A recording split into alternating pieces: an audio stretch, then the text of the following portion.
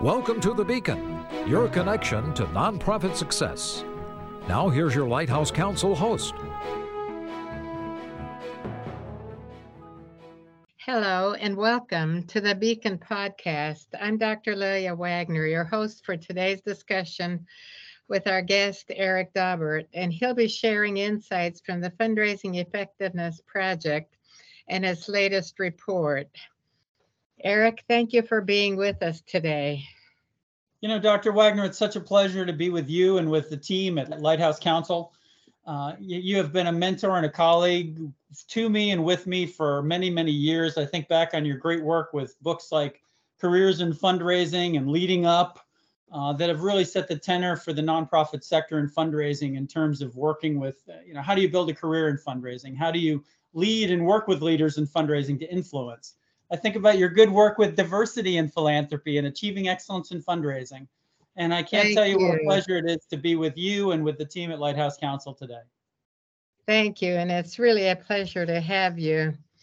The Fundraising Effectiveness Project, which is our topic today, was created in 2006 as a joint project of the Association of Fundraising Professionals and the Center on Nonprofits and Philanthropy at the Urban Institute.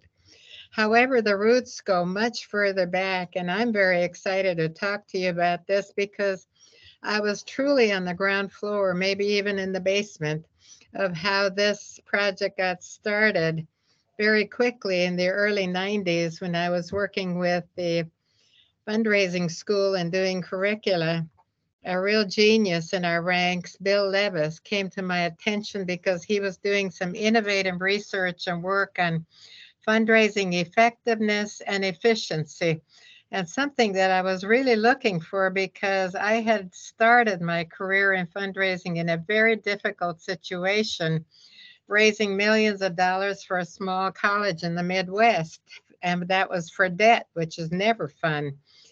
And I was frequently asked, how do you know your efforts pay off besides the money itself? What are you really doing? So when Bill shared with me the concepts of how do we measure how effective our efforts are and how efficiently are we doing this, that started our conversations, and they moved on into larger ranks and organizations. And I was so pleased that this took on a lot of attention from our professional field, but I'm sure you can tell us a whole lot more about it. Just very quickly, unfortunately, we lost Bill Levis a few months ago, but his legacy really lives on through this project. So please, Erik, tell us a little bit more about this project and what it's doing right now. What's your connection to it and how is it going? Yeah, I appreciate you bringing up Bill Levis, obviously kind of the great brain behind the project. And Bill's passions for fundraising effectiveness and efficiency go back to the 70s, where he was a data guy at a nonprofit organization. And he said, hey, we've got to figure out how to get a handle on this stuff. And he started studying it and playing kind of in his basement on various software programs as they developed over the decades. And in 2006, kind of this project started formally.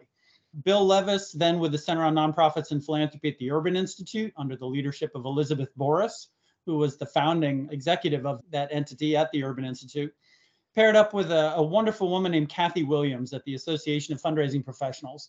And that's when the Fundraising Effectiveness Project really formally started. My involvement with it starts in 2012. Bill and I had been serving on a board together, actually the ACFRE certification board at the Association of Fundraising Professionals. And he asked me if I would be the first volunteer chair. So in 2012, I started as the chair. And in 2013, actually, we created what was called the Fundraising Effectiveness Project database, or the FEP database. It was also called the Growth and Giving Initiative database. But long story short, some incredible software partners joined this effort. Organizations like Donor Perfect, Bloomerang, Classy, Community Brands, Keela, Neon One. And now we've got QGive and others. It's because of the collective anonymized, non-identifiable information that we're able to collect from these software vendors that we now can see firsthand what's going on in the nonprofit sector from quarter to quarter. And we can see what's happening year to year in terms of trends and whatnot. So we now produce quarterly reports. Those quarterly reports are free. And you can find them at afpglobal.org/FEP if you want to sign up for free reports. So we'd love to share them with you, as would the Association of Fundraising Professionals Foundation for Philanthropy, which is now the organization that houses this great project, which, by the way, Jeff Jowdy serves as a board member on. So again, another great Lighthouse connection to the project. Okay, let's take a look at what you already mentioned, FEP's quarterly report. The first quarter of 2023 was released in March. What would you say are the 3 top takeaways from that report? Maybe our readers could catch a little glimpse verbally as to what they would look for. Yeah, it's a great question. And one of the things I'll say is this first quarter, the end of year 2022 report that we put out, and then the first quarter of this year, many media mentions kind of picked it up like the sky is falling in philanthropy. And, for me, the sky isn't falling at all. It's just shifting. And some of these shifts are not unexpected.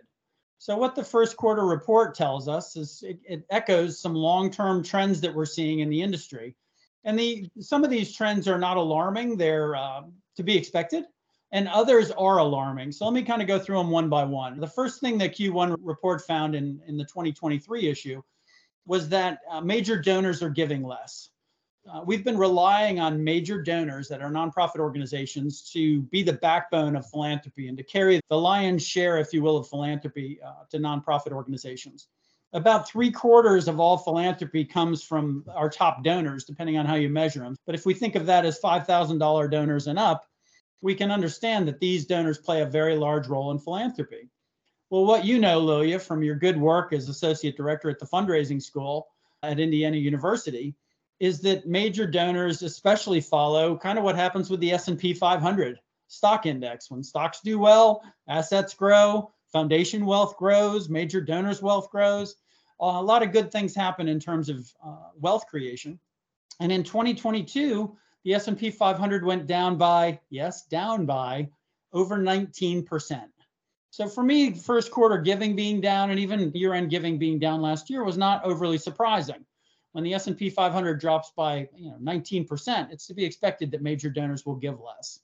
So that's one thing I'll say, is that there is a concern that major donors are giving less to nonprofits, but I would argue there is correlation and causation to the S&P 500 fall in 2022. And the good news is there's good news in the stock market happening. So that's one thing. We'll talk more about that later. The trends that I'm really concerned about are really multifaceted, and they surround donor retention and donor acquisition. We're seeing new donors coming to nonprofit organizations in less and less droves. We're seeing new donor acquisition at nonprofits falling consistently over the years. And what that means is we're not gaining new donors as fast as we're losing the old ones. So what we want to do is reverse that trend. So the first thing I'll say to Lighthouse folks is, hey, when you go out and you're doing your good nonprofit fundraising work, consistently look for new donors.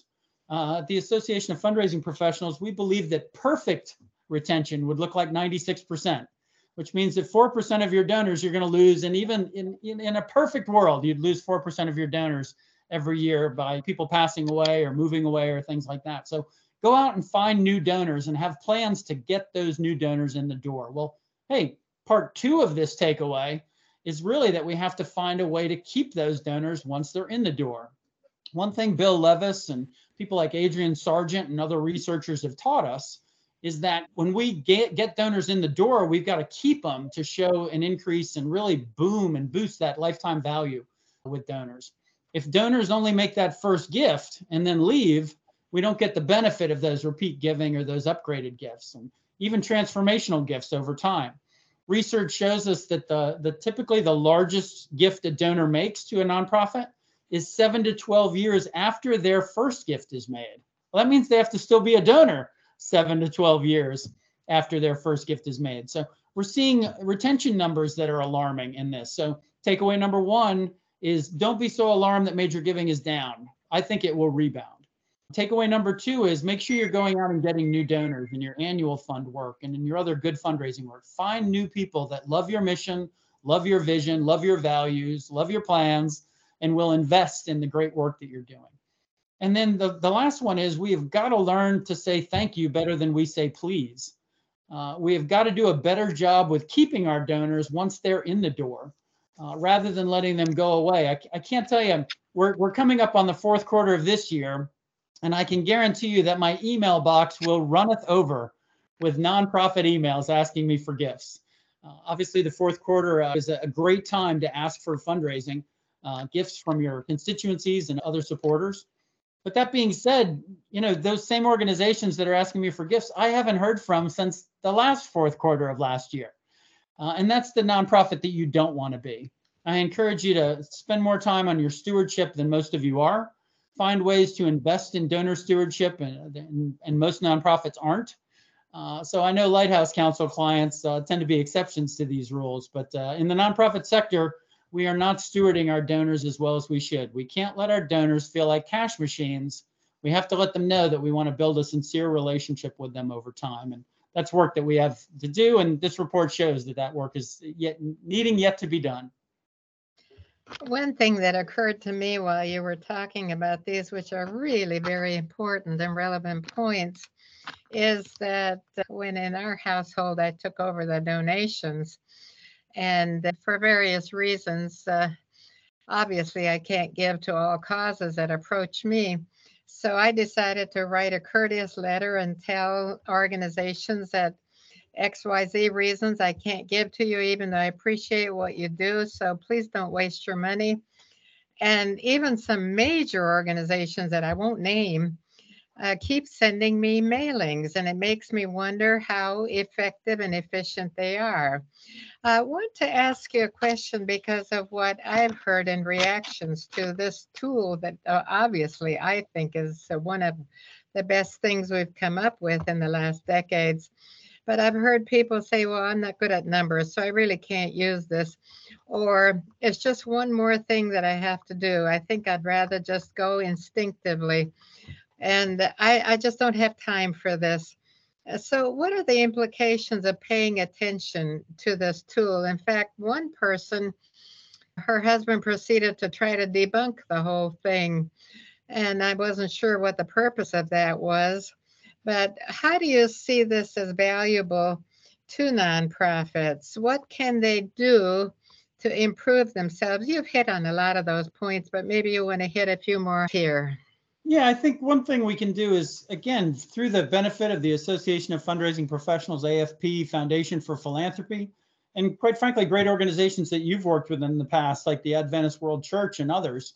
There's a tool called the Fundraising Fitness Test, which was developed by Bill during his years. And it's a free tool. You don't even have to be a member of AFP to use it.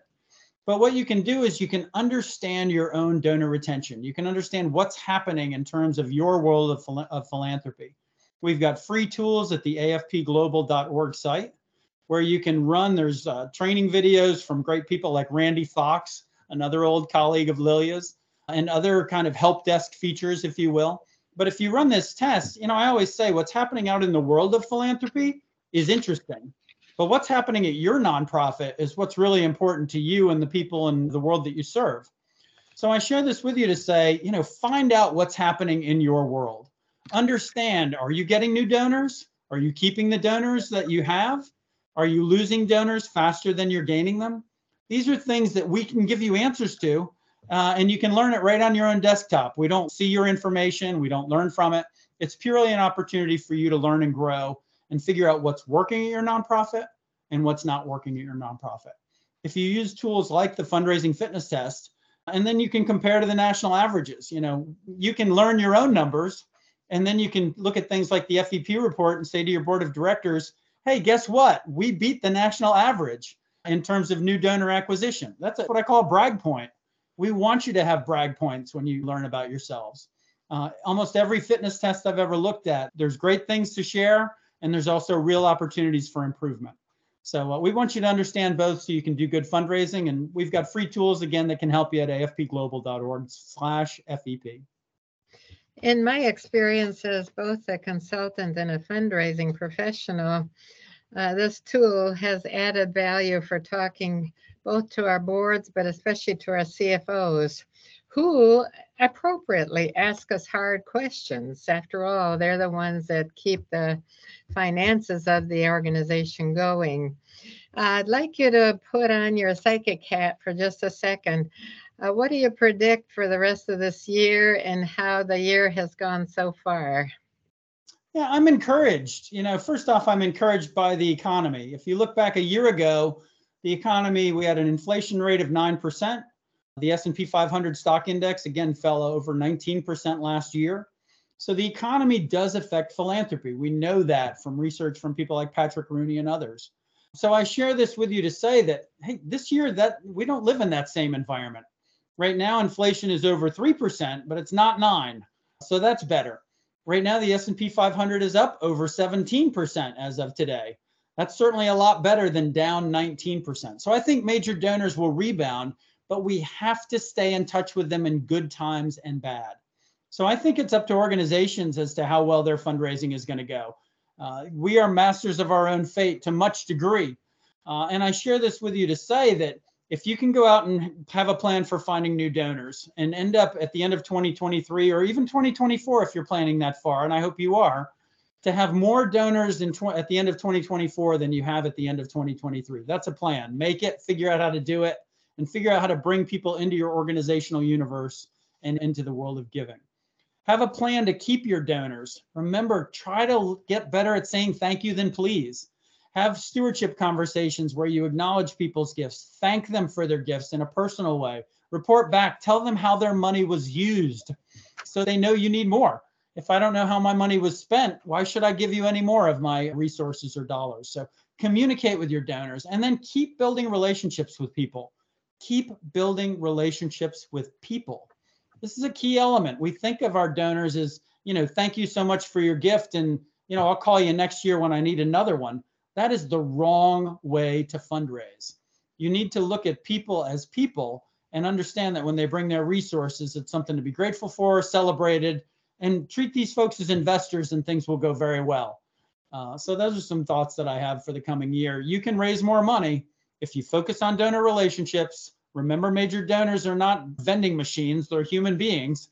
And stay in touch with your corporations and foundations as well, because foundations are going to have more money to give away next year than they had this year if the stock market continues the way it goes. So there's some visions ahead from my best old Ed McMahon genie cap or psychic cap, as you say, Lilya. Well, much of what you say, we might respond by saying, well, that's common sense. That makes sense. However, what astonishes me is when I put on my donor hat, not my fundraiser hat, but my donor hat, I find how many organizations do not do these kinds of steps. So I think that no matter how good our listeners' organizations are or how well you think you're managing your program, it really won't hurt to step back and take a look and use this tool. Well, it looks like we've come to the end of our allotted time, Erik. Thanks so much for being with us and sharing all these insights so eloquently. Do you have any final thoughts before we sign off? Yeah, the thing I'll say is, again, thank you, Dr. Wagner, for offering to host me today. Thank you, Jeff Jowdy and Lighthouse Counsel, for the work you're doing in the world to make the world a better place. And as you go forth and fundraise, remember, in the words of Archbishop Desmond Tutu, yours is a noble profession. You're really doing great work out there in the field and your work matters. So just know that on behalf of the nonprofit sector and the communities you serve, you are loved, you are appreciated, and we thank you for your work. So thanks again for having me today, Lilya. Thank you, Erik. To our listeners, you can connect with Erik on LinkedIn. You can learn more about the Fundraising Effectiveness Project at afpglobal.org/aboutFEP. And it's definitely worth looking at. This site has been improved constantly as new information, as corrections take place, and as we get feedback from the users. Again, thank you, Erik. Thank you to our listeners. I'm Dr. Lilya Wagner, and we hope to see you next time on the Beacon Podcast. Thanks for listening to The Beacon, your connection to nonprofit success. Tune in every week for nonprofit topics with special guest interviews. Suggest future topics and learn more about upcoming podcasts and guests at lighthousecounsel.com.